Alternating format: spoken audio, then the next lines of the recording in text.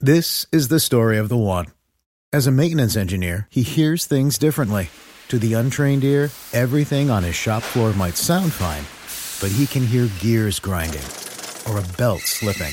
So he steps in to fix the problem at hand before it gets out of hand. And he knows Grainger's got the right product he needs to get the job done, which is music to his ears. Call, click Grainger.com, or just stop by. Grainger, for the ones who get it done.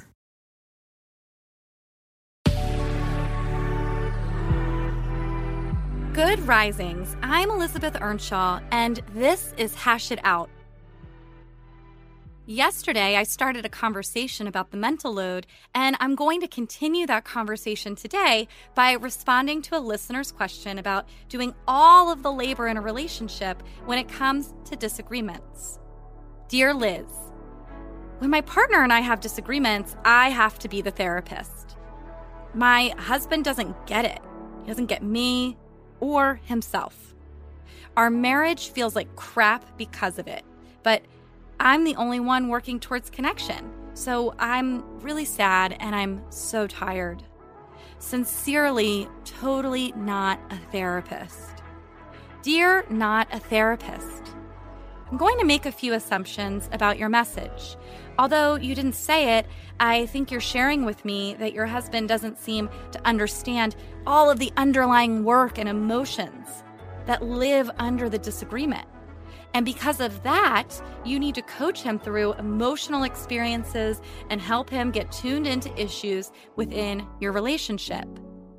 Then you likely also need to do the work of figuring out how to solve the problem, present him with ideas for solving it, or potentially just taking unilateral action. If that's the case, then hats off to you, because I'm a therapist and I don't even do that much work for my clients.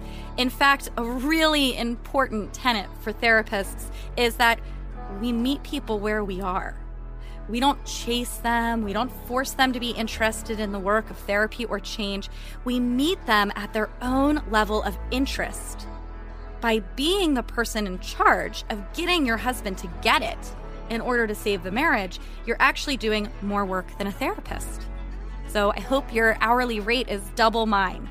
Okay, I'm kidding. But in reality, it sounds like you are carrying the burden of a lot of the mental load in your relationship, particularly when it comes to keeping the relationship going. I described more about this yesterday if you want to hop into that segment and take a listen, but part of the mental load is being the only person responsible for making something work from start to finish.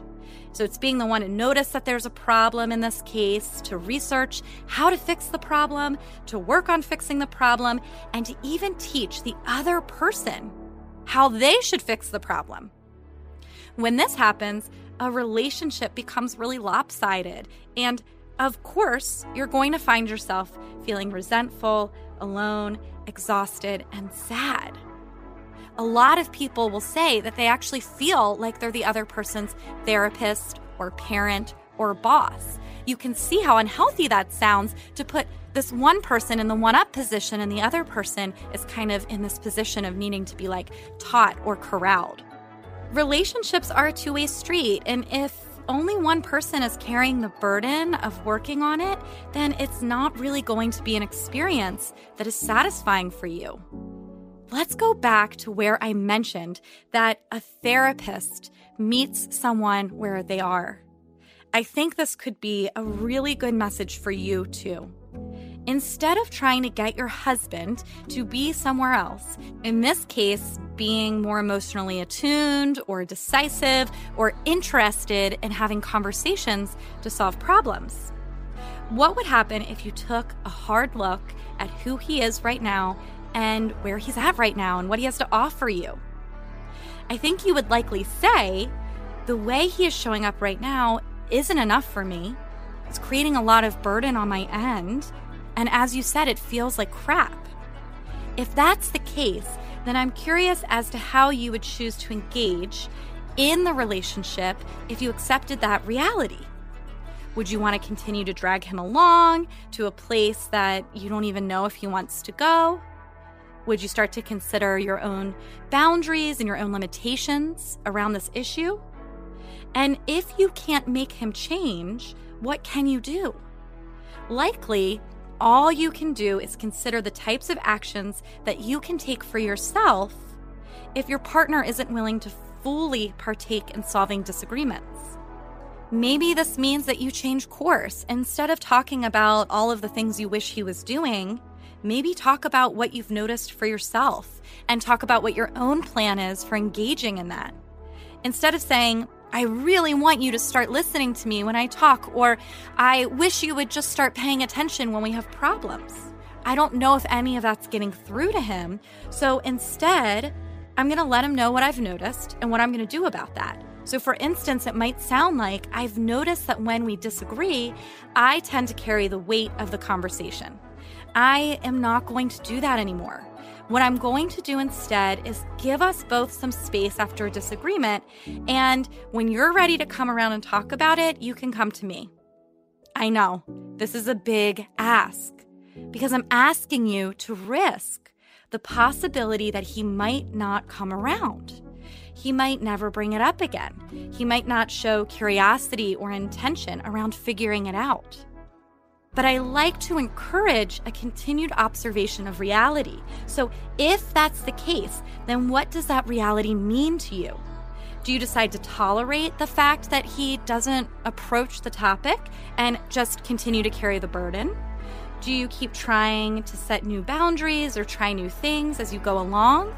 Do you withdraw in some way? I can't give you your answer for this. You have to figure out what's right for you. But what I can do is encourage you to look at your own options, observe the reality of where you both are in this relationship, and then meet yourself and him where you are.